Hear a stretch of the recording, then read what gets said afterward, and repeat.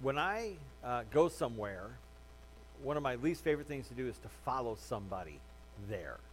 Okay, so I prefer to plug an address into my phone, into my GPS on my phone, and then when somebody says, hey, just follow behind me and I'll get you there. Oh, no, no, no, no, you won't. Because inevitably something is going to happen. I'm going to get stopped at a train and you're 3 miles down the road and I have no idea where you've gone. Or I'm going to get stopped at a red light and you're a mile down the road. Or someone's going to get in between us like a giant Hummer, like, you know, in my little Sonata, I can't see you anymore. And the giant Roadhog Hummer is like in our way and I can't follow you. And I can't stand it when that happens. Like I said, I just prefer to punch the address into my GPS and that'll get me there. So tell me where we're going because I can't follow you. And I think we all feel that way from time to time. Maybe you're that way when it comes to following somebody on the road. Or maybe you're that way when it comes to following Jesus in your life. That with the places that Jesus wants to take you, if you can't see the way, if you're not sure where you're going, it can be hard to follow him. If you're not sure where the path is going to lead, it can be hard to follow him. If you're not sure where we're headed, it can be hard to follow him. And sometimes Jesus asks us to do some pretty difficult things. He asks us to make some pretty difficult choices. He asks us to make some difficult decisions. And today we're going to talk about some of those difficult areas of our lives where we have to surrender to him in order to follow him better. Now, if you brought a Bible, today we're going to be in Mark chapter 10.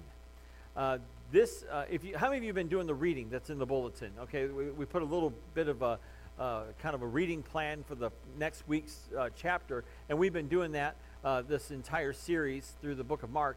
And if you read this week's chapter, you know what I'm talking about, because this is a tough chapter. I told somebody last night at our 5:30 Saturday night service, I said, you know, this is a chapter that literally has 5 sermons in it.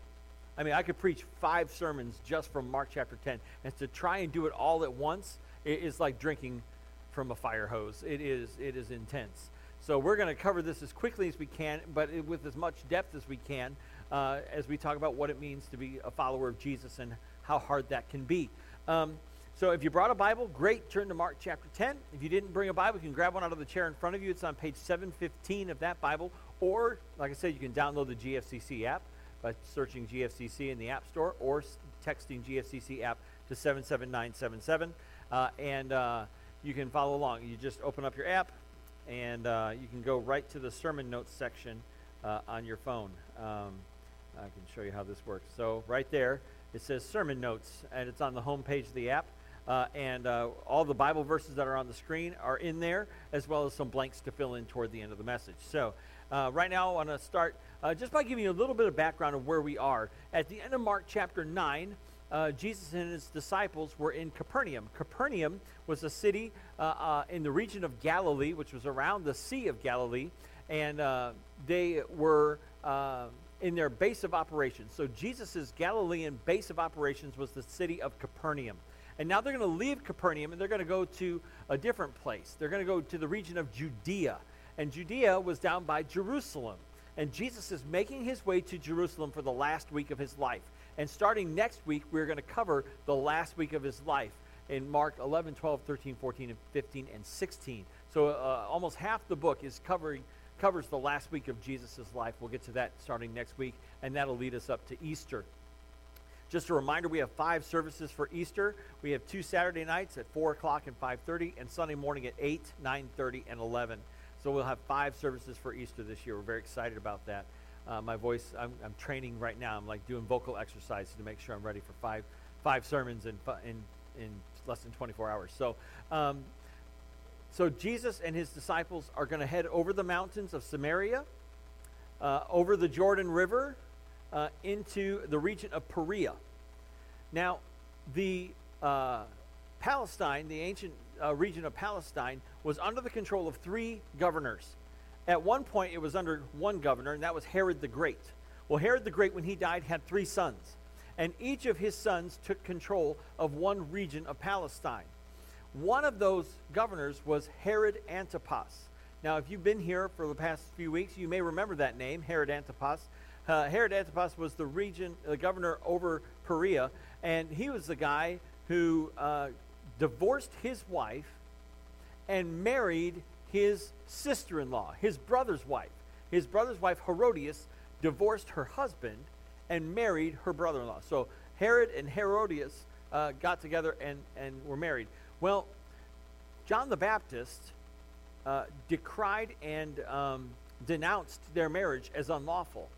And this really made Herodias angry, to the point where Herod the Great imprisoned John the Baptist, and at his wife's daughter's request, beheaded John the Baptist and executed him. So John the Baptist was imprisoned and executed because he denounced Herod's marriage. This is the background, the cultural and historical background of this story in Mark chapter 10 at the beginning, where Jesus talks about divorce. So Jesus and his disciples are in Perea, and some Pharisees come, and verse 2 says, some Pharisees came and tested him by asking, is it lawful for a man to divorce his wife? What did Moses command you? He replied. They said, Moses permitted a man to write a certificate of divorce and send her away. It was because your hearts were hard that Moses wrote you this law, Jesus replied. And so you've got the Pharisees who are going to come, and they're trying to trip Jesus up. But they're sneaky. You see, the Pharisees wanted to get rid of Jesus. They wanted to kill Jesus. We see so earlier in the book of Mark. They wanted to kill Jesus. But they're thinking to themselves, wait a minute. If John the Baptist was imprisoned and executed because he denounced Herod's marriage as unlawful, wonder what Jesus thinks about marriage in Herod's region. You see, if word gets back to Herod that Jesus is also denouncing his marriage as unlawful, well, that's just an easy way to get rid of Jesus. They don't have to get their hands dirty. We'll let the Romans do our dirty work for us. And so Jesus answers the Pharisees and says, well, what did Moses say? He points it back to Moses. And Moses in Deuteronomy 24:1 said this, if a man marries a woman who becomes displeasing to him because he finds something indecent about her, and he writes her a certificate of divorce, he gives it to her and sends her from his house. In those days, in Moses' day, if for any reason you became displeased with your wife, you could divorce her. And just by writing her a certificate of divorce, you didn't even have to go before a judge, nothing like that, no legal proceedings. You would just say, I'm tired of my wife and she displeases me. And then you could just send her away and be scot-free. Now, Jesus said, Moses allowed you to do this because your hearts were hard. Your hearts were far from God. You weren't fulfilling God's plan for marriage. And what God's plan for marriage is found in the next passage of Mark, where Jesus said at the beginning, God made them male and female, and for this reason, a man shall leave his father and mother and cling to his wife, and the two shall become one flesh. And they are no longer two, but one flesh. And marriage has got to be taken seriously by God's people, because it's taken seriously by God. Now, when you take two sinful, broken people and put them in a relationship, you know what's going to happen? A lot of brokenness, a lot of hurt, a lot of pain. It does happen in our marriages. And it's because we're sinful, broken people. We're all sinners, every single one of us. The Bible says in Romans 3:23 that all have sinned and fall short of the glory of God. So we're all sinners. And so whether you are married or remarried or going through the process of getting divorced or going through the process of getting remarried or going through the process of getting married, just know this, your spouse is not perfect. And they never will be. And guess what? Neither will you. We all need God's grace when it comes to marriage. We'll talk about that in just a few minutes. But Jesus' point, the point of this story isn't that, Jesus is denouncing divorce and remarriage. No, the point of the story is that the Pharisees are trying to trip him up. The Pharisees are trying to get rid of him. And so they're going to use his own words against him to try and get him to denounce Herod's marriage so that Herod will get rid of Jesus. They're very sneaky. Well, the disciples want to know what Jesus is talking about, and he says this in verses 11 and 12. Anyone who divorces his wife and marries another woman commits adultery against her, and if she divorces her husband and marries another man, she commits adultery. Now, when it comes to this issue of divorce and remarriage, Jesus, they want to know, scholars want to know, well, why doesn't Jesus allow for infidelity? Because in the other Gospels, it says that if there's infidelity, that divorce is permissible and remarriage is permissible. Why doesn't Jesus say that here? Again, the point of this story isn't Jesus' teachings on divorce and remarriage. There's the bigger story of the Pharisees trying to trip Jesus up. And he's just giving a general principle of marriage rather than a hard and fast rule when it comes to divorce and remarriage. And if you've been through divorce and are remarried and you're thinking, oh, I'm ruined, no, you're not. God's grace is greater than all of our sin. God's grace is greater than all of our mistakes. God's grace is greater than all of our failures. God's grace is greater. And we all depend on it. We all need it. No matter where you are, in marriage or divorce or remarriage, we all need God's grace. Amen? You better believe it. So, at this point, Jesus tells his disciples what's up when it comes to divorce and remarriage, and all of a sudden, some people start bringing their children to Jesus for him to bless them. And so people are bringing their children to Jesus, and the disciples try and stop them. The disciples are like, oh, no, get away from me, kid, you bother me. And so they're kind of pushing the kids away from Jesus, and Jesus says, no. Look at verses 14 and 15. When Jesus saw that he was indignant, he said to them, let the little children come to me, and do not hinder them, for the kingdom of God belongs to such as these. I tell you the truth, anyone who will not receive the kingdom of God like a little child will never enter it. Now, why does he say that? Because little children are believers. Like, you tell a little kid something, they're going to believe you. Like, all kinds of stuff, right? And so little kids are believers. And it's so important that we as adults don't become so jaded and cynical that we do not believe. Because our faith can become jaded and cynical. And our faith in Christ can be jaded by the world. He says, don't let the world jade you. Don't let the world make you cynical. Accept the kingdom of God like a little child. Have that childlike faith and belief. That's what we're called to do. Because Jesus says, if you don't accept it like a little child accepts things, it's when we get older that fear and doubt and anxiety starts to creep in. Those doubts about God, those doubts about God's power, those doubts about God's love. That's when those doubts creep in, is when we get older. Those fears creep in. And we got to accept the kingdom of God like a little child accepts things. That's what it means to have a childlike faith. Well, Jesus then, they're getting ready to leave the region and start heading towards Jerusalem. And a man comes and throws himself at Jesus' feet. And he says, good teacher, what must I do to inherit eternal life? Jesus says, why do you call me good? There is no one good except God alone. And this may reveal a little bit about the man's faith, that he believed Jesus to be God. Because the Jews in Jesus' day believed that only God was good. We throw the word good around like it's no big deal. Oh, that was a good meal. That was a good movie. That was a good show. That was a good concert. That was a good sermon. You probably don't say that very much, but I'm just saying. No, we throw the word good around like it doesn't mean anything. In Jesus' day, the only thing that they would describe as good was God, because God is always, always good. And so he says, why do you call me good? No one is good except God alone. Verse 19. You know the commandments. Do not murder. Do not commit adultery. Do not steal. Do not give false testimony. Do not defraud. Honor your father and mother. Teacher, he declared, all these I have kept since I was a boy. So he's a good man. He's a good moral man. He does what he's supposed to do. He's a good Jewish man. Well, Jesus is going to break his heart. Because in verse 21 it says this. Jesus looked at him and loved him. And that word love is that Greek word agape, which is an unconditional, unlimited, unselfish kind of love. Jesus looked at him unconditionally because he knew his heart and he knew what was going on there. And he says, one thing you lack. Go sell everything you have and give to the poor, and you will have treasure in heaven.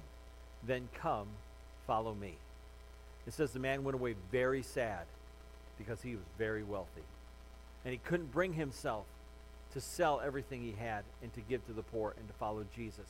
his money got in the way. And when it comes to money, you know, God wants it all, and God owns it all. God owns everything. And Jesus tells his disciples, it is hard for the rich to enter the kingdom of heaven. Look at verse 23. Jesus looked around and said to his disciples, how hard it is for the rich to enter the kingdom of God. The disciples, it says, were amazed at his words. But Jesus said again, children, how hard it is to enter the kingdom of God. It is easier for a camel to go through the eye of a needle than for a rich man to enter the kingdom of God. Now, why does Jesus say that? Why are the disciples amazed at Jesus' words? Why are they amazed by what he says? It's because it was believed in those days that the wealthier you were, the more blessed you were by God, the more favored you were by God, the better person you were, because God would not bless those with wealth who were not righteous. That the more righteous you were, the wealthier you were. And so when Jesus says it is hard for the rich to enter the kingdom of heaven, the disciples are like, well, who can be saved? I mean, if it's not the wealthy, we've left everything to follow you, they said. I mean, who can be saved? Jesus looked at them and said, verse 27, with man this is impossible, but not with God.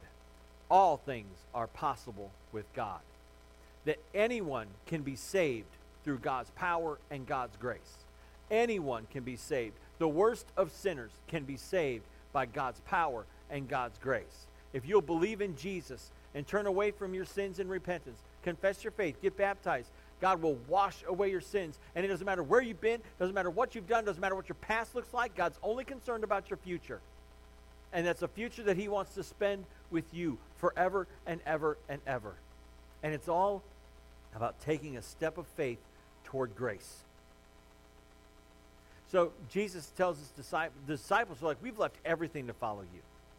And Jesus says, I tell you the truth that no matter what you've given up, it will be given to you more and more and more in my Father's kingdom. That no matter what you've given up here in this life, it's nothing compared to what you're going to receive for those who give up anything. And then Jesus goes on to predict his death one more time. This is the third time he's predicted his death. Look at verses 33 and 34.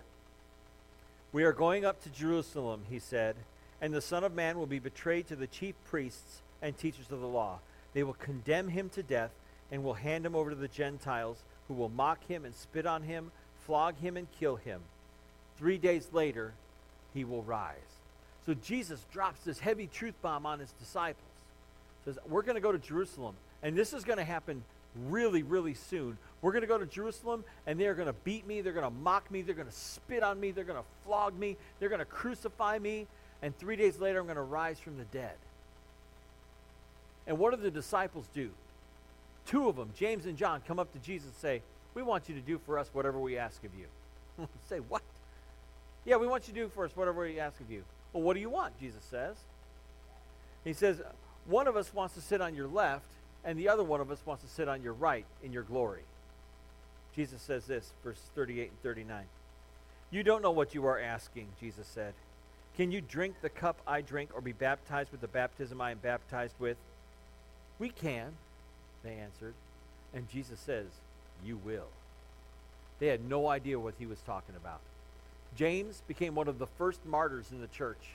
He became one of the first martyrs. And John died in prison because of his faith on the prison island of Patmos. And so these two guys, they had no idea what they were asking of Jesus. He just told them what to expect, and they still didn't get it. They were thinking about themselves. And the other disciples became indignant. They were mad at James and John. How could you ask like that? Who do you think you are? And Jesus says this in verses 42 through 45. He says, you know, Jesus called them together and said, you know that those who are regarded as rulers of the Gentiles lord it over them, and their high officials exercise authority over them. Not so with you. Instead, whoever wants to become great among you must be your servant, and whoever wants to be first must be slave of all. For even the Son of Man did not come to be served, but to serve and to give his life as a ransom for many. That Jesus didn't come to be served. He didn't expect anyone to wait on him hand and foot. He came to serve everyone. And if you want to look like Jesus, you've got to do three things. You got to love, serve, and forgive people. Because that's what Jesus came to do. He loved everyone. He loved people unconditionally. We saw that with the rich man. He served people. He says the Son of Man did not come to serve, but to did not come to be served, but to serve. You got to serve people, and then you got to forgive people. Even Jesus, when he was on the cross, was asking the Father to forgive those who were crucifying him, forgive those who were killing him. Father, forgive them, for they do not know what they are doing.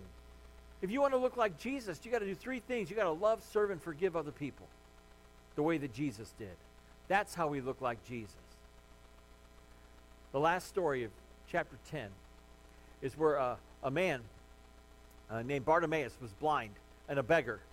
And he was calling out to Jesus. He heard that Jesus was coming, and he starts calling out to Jesus for him to come and heal him. And he keeps crying out, and people are telling him to stop it, just shut up. And he keeps crying out, and they said, look, the master's calling you. Come over to him. And Jesus calls him over to him.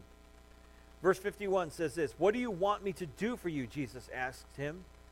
The blind man said, Rabbi, I want to see.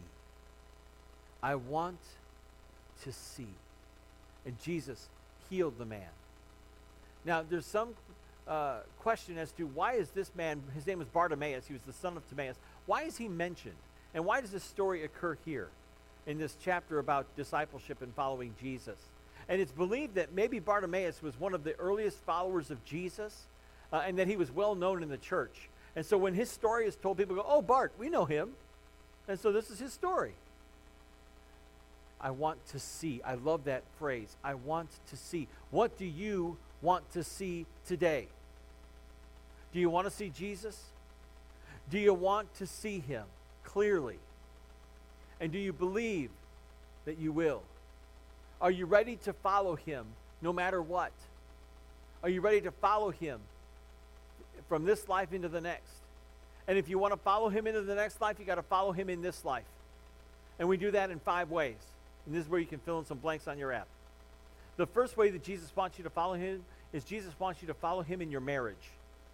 And that means taking your marriage seriously. Whether you are getting ready to be married, whether you are married, or whether you're getting ready to be remarried, you've got to take your marriage seriously. And Jesus wants you to take your marriage seriously. And I think one of the best ways that we can do this is to apply a principle that Jesus taught in another place, to treat others the way you want to be treated. To do unto others as you would have them do unto you. Golden rule, right? That if you want to have a better marriage or a better remarriage, you've got to treat others the way you want to be treated. And that includes your spouse. Do unto others as you would have them do unto you. That includes your spouse. And that's not always easy. You know, we often take our spouse for granted. Or we hurt our spouse knowing that they're going to forgive us anyway. No, if you want to follow Jesus in your marriage, whether you're getting ready to be married, or you are married, or maybe getting ready to be remarried, you've got to take your marriage vows seriously, and you've got to follow Jesus in your marriage. And that means treating others the way you want to be treated. So that's the first way we follow Jesus. We got to follow Jesus in our marriage. Secondly, Jesus wants you to follow him in faith.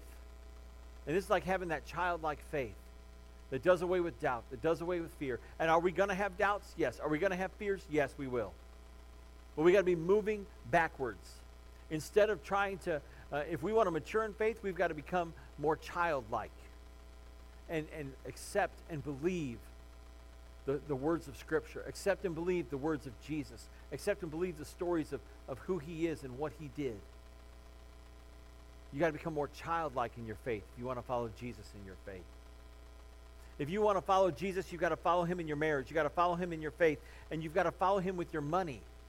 Oh, Sean, can we skip this one? No, it's right there. It's right there. We can't skip this one.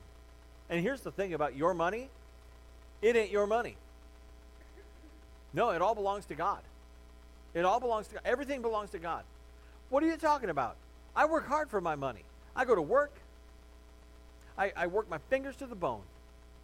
I work hard for my money. Who gave you the job? Who gave you the car to get you to your job? Who gives you the energy from the food you eat that he also provided to do your job? God is the source of every good gift in our lives. What it says in the book of James. God is the giver of all good gifts. So everything you have is a gift from him. Everything you have, every possession, every dollar in your bank account, your home, your clothes, your car, everything is a gift from God. And should be used for him. Should be turned back over to him. How can I dedicate my life and my money to the one who gave it to me? Because it's not my money. It's his. So how would he, and the thing when it comes to tithing, all right, you know, we talk about tithing in the church and giving 10% of our income. It's not about the 10% you give. It's about what are you going to do with the 90% you get to keep. What are you going to do with the 90%? Use that for the expenses and the things, and trust God with the 10% that you get to give back. It's not a matter of I have to give 10%. I get to give 10%. And I get to see lives change. I get to see my church grow. I get to see people go to heaven who might not have heard if not for the ministry of GFCC. So Jesus wants you to follow him in your marriage. He wants you to follow him in faith. He wants you to follow him in your money. And he also wants you to follow him in your service. And that's learning to become a servant and serving other people. Instead of waiting for others to wait on you hand and foot, it's about serving other people.